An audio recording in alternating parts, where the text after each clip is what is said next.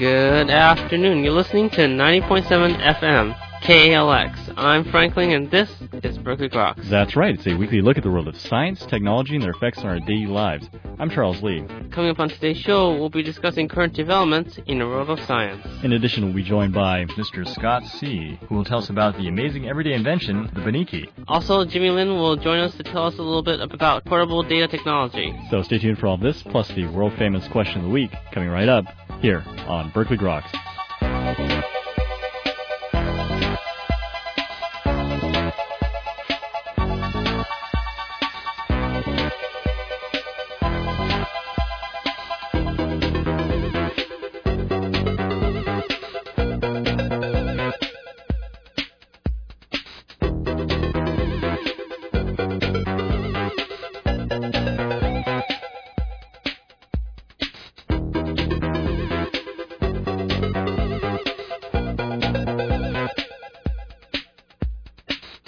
Welcome back to Berkeley Groks. I'm Frank Ling. And I guess that makes me Charles Lee. How you doing, Frank?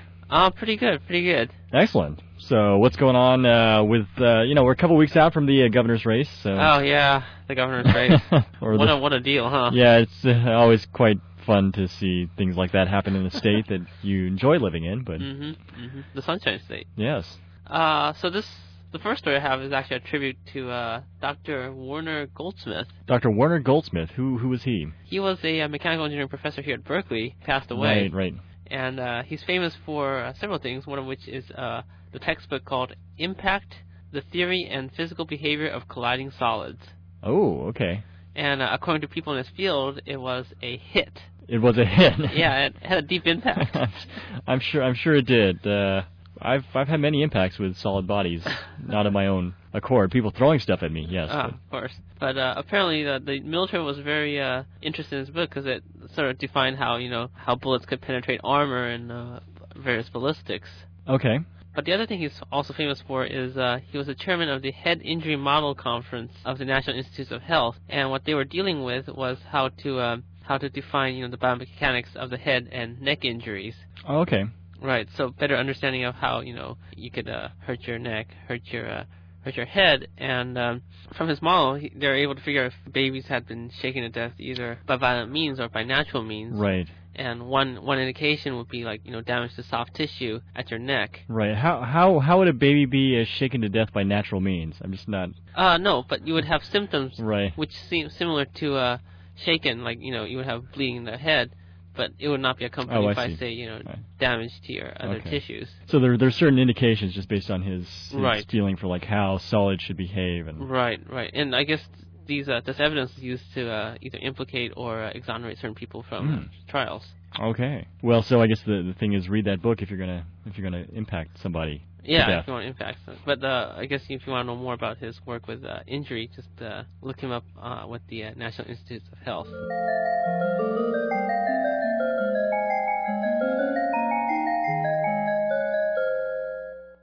Okay, well, if you want to get off the disturbing topic of solid impacts and the like, shaking babies. Yikes. Yeah, what about warm, salty blobs? Warm and salty blobs. Do you like your warm, salty blobs? Like gummy worms, right? Those are certainly a little bit salty. Salty, certainly blobby. Yeah, definitely. Well, you might, if you go to Europe, find very warm and salty blobs. Wow. Yeah. What kind of blobs? Well, these are huge mounds on the surface of the planet on the surface of the moon. Okay. Of Jupiter's moon, so these are large. So these are very large blobs that are found on Europa, which is one of Jupiter's moons. And what these things are, they're just these big mounds. They look like mountains almost. Okay. About 100 kilometers high. Right. And the big question has been, how do these mounds actually form on an otherwise very smooth-looking ice surface? Huh. That's a very interesting question. It is, and researchers for some time have postulated that perhaps Jupiter might be exerting an influence by gravitation, churning up the liquid that's probably underneath it. Oh, okay. And perhaps lifting up the ice. Right. Actually, however, planetary scientists Robert Popaldo and Amy Barr have proposed, though, that if you add salt to a little bit of the water, that could give it enough buoyancy to actually raise fairly high. Yeah. Were they able to do some model tests with this? They did a few model tests, and they said, you know, you could easily push up mountains as high as 100 meters. So. That is bizarre. It is certainly bizarre. But it doesn't sway some planetary scientists like Richard Greenberg of the University of Arizona. He says that it's kind of inconsistent with the cracks in the ice that have been described thus far. So it seems unlikely that such things could permeate all the way to liquid water. So if anyone wants to know more about this? So if anybody wants to learn more, it was reported at the recent American Astronomical Society's Division of Planetary Sciences.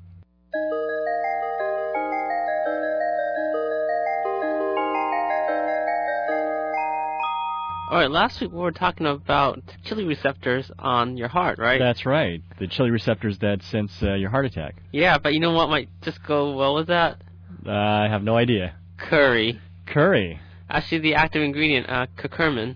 Curcumin, okay. Right, the bright yellow stuff that makes curry so good. Oh, okay. So it turns out this compound irreversibly. So it turns out that curcumin can bind to aminopeptase N, which is an enzyme that spurs tumor growth and angiogenesis, that is the growth of the blood vessels. Okay. So by inhibiting this particular enzyme, you're preventing tumors from growing and from extra blood vessels from forming. Oh, I see. So it inhibits the enzyme by binding to it and preventing it from doing its thing. Right.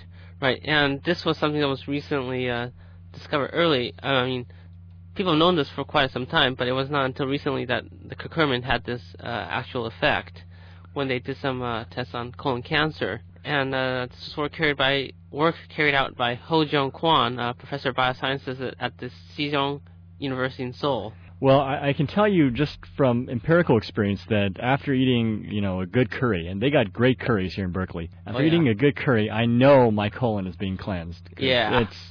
It's just that good. Mm-mm. So if people want to find out more about that, they can go to a recent issue of Chemical Biology, Volume 10.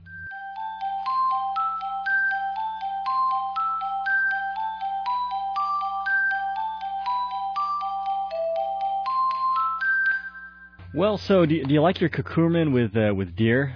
With deer meat? Yeah. Wow. Oh, dear. Oh, dear, indeed. Could be interesting. Yeah, it could be very good. I mean, I'm always going for the exotic, I guess.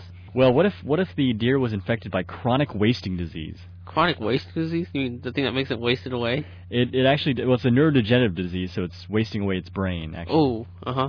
So this is a disease that's related to mad cow disease and scabies. Okay. It's basically carried by these misfolded proteins that are called prions. Prions, right. And essentially what they're finding out now is that the transmission of these types of disease actually occur horizontally, as they call it, between separate groups of animals. Huh. So before it was just thought that things like prion, these sorts of diseases were... It was thought previously that these types of diseases were spread mainly between like familiar groups, mothers giving it to their children, right, and such. But recent research by ecologist Michael Miller of the Colorado Division of Wildlife and veterinary pathologist Elizabeth Williams of the University of Wyoming have shown that animals that are raised in two separate groups but brought together wind up actually contracting the disease and, in fact, both dying within the same amount of time.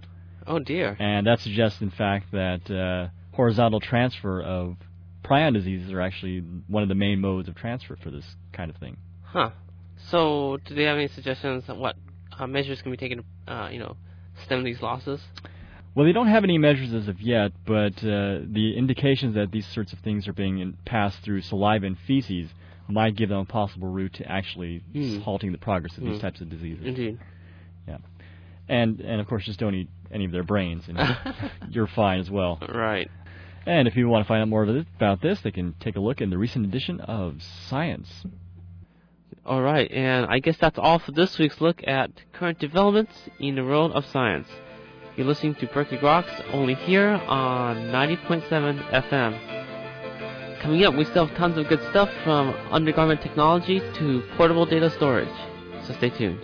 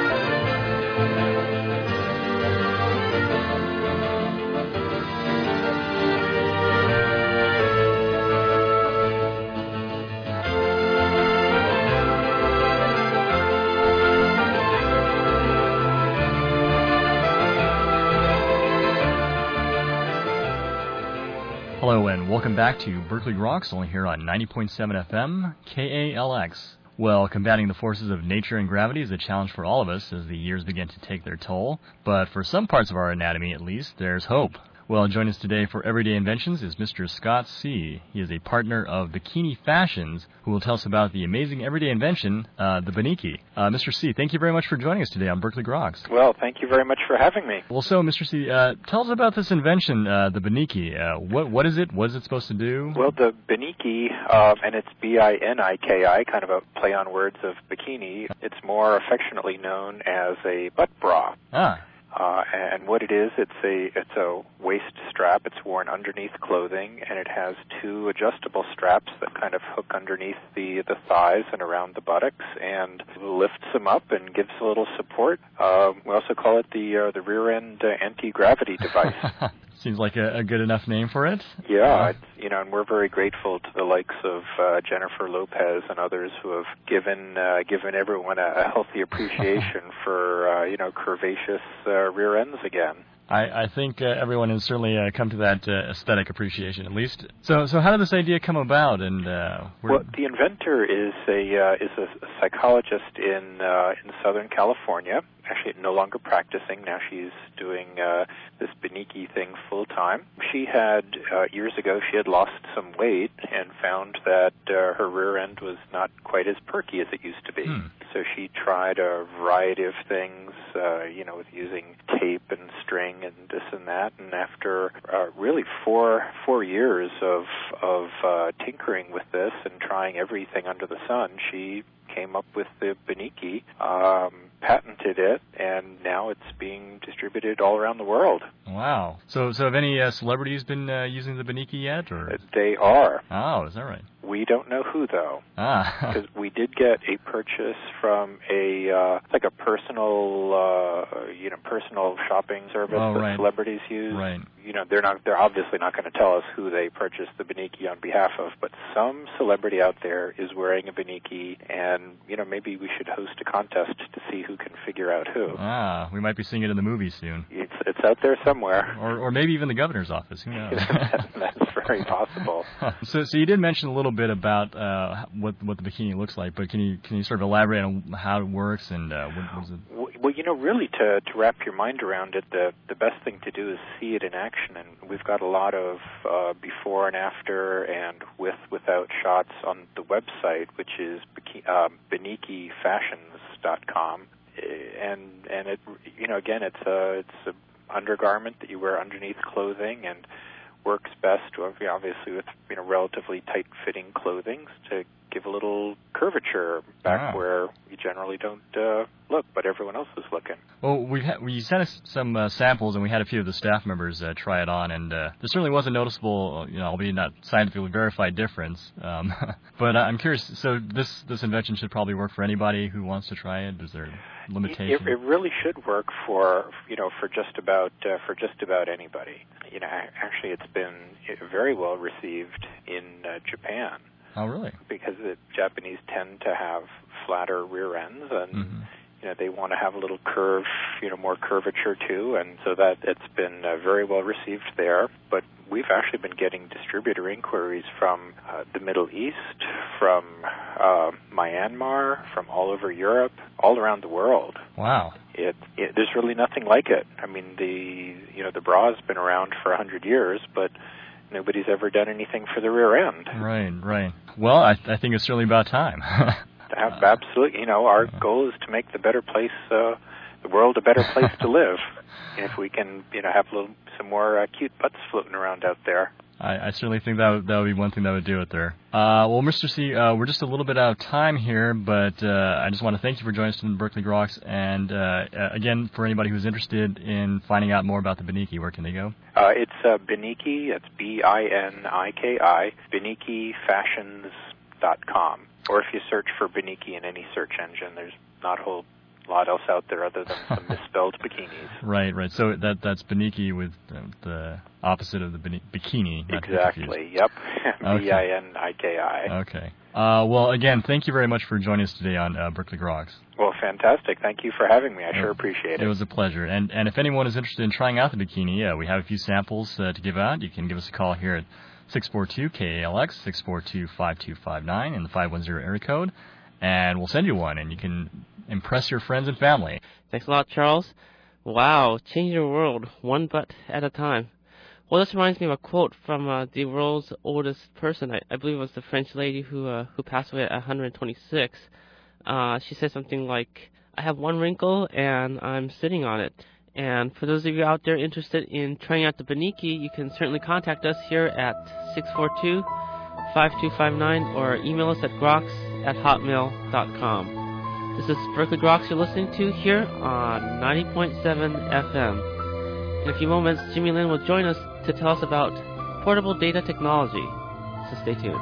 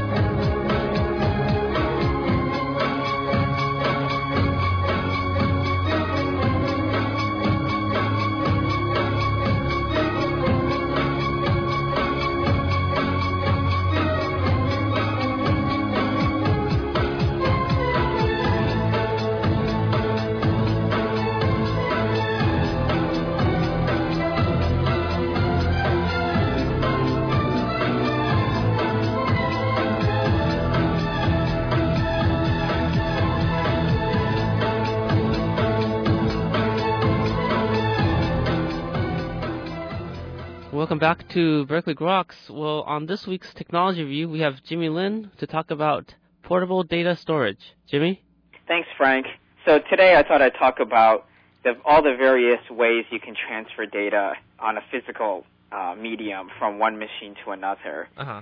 And, years past, there's essentially only one option, which was the floppy disk. Oh, I thought it was the brain. Well, there could be that too, but, the floppy was popular from, the 1980s all the way up until the mid-90s or so. But its biggest problem is that's been stuck at 1.44 megabytes for years, and that's woefully inadequate for today's large files. Right. And for a long time, there wasn't one successor to the floppy, and today there still isn't. But there are a lot of devices out there that are starting to gain widespread acceptance. Probably the device that's most likely to succeed the floppy in terms of transferring data from one machine to another is these USB flash drives. Those keychain ones, right? Right. So they're small enough. They're like the size of a small cigar or a small highlighter that you can attach to your keychain. Right. And they hold some flash memory, typically 32 megabytes all the way up to 256 megabytes. And the nice thing about those is they plug directly into the USB port of your computer. And if you have a PC that's running Windows Me 2000 or XP, or if you're running Mac OS X, you don't need any extra software to be able to read or write to these devices. You just plug it in, and it just appears as a floppy or another hard drive. Oh, okay. And then you can just copy files in and out. Right. And it's much faster and more robust than a floppy as well. Also, you could use these small flash memory cards that are popular for use inside of digital cameras. Mm-hmm. The problem is that there are so many different types Yeah, last I counted, there were 4 of them. At least. The most popular one right now is compact flash. That's used a lot in cameras. Mm-hmm. There's also smart media, multimedia card, secure digital, XD.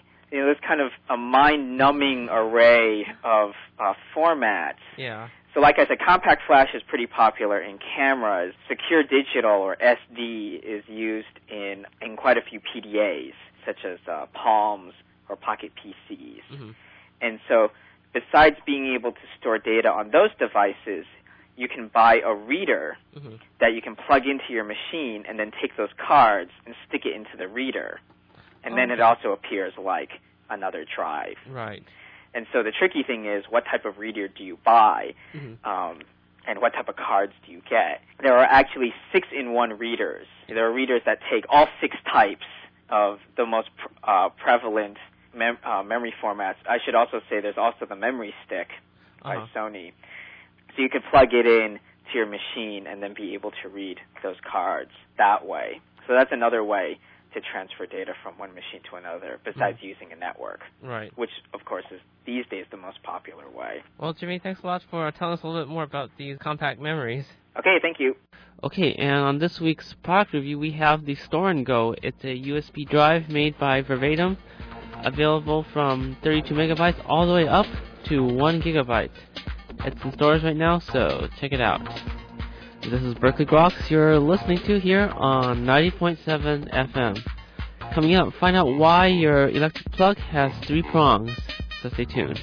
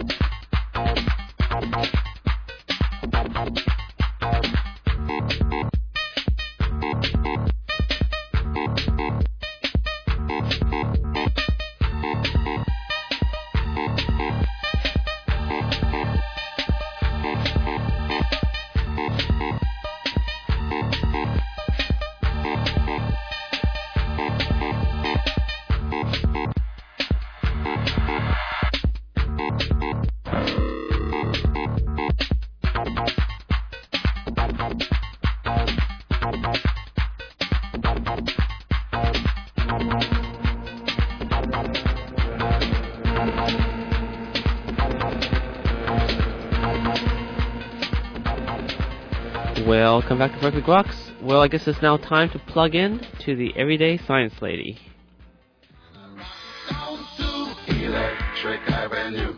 Ever wonder why some plugs have 3 prongs?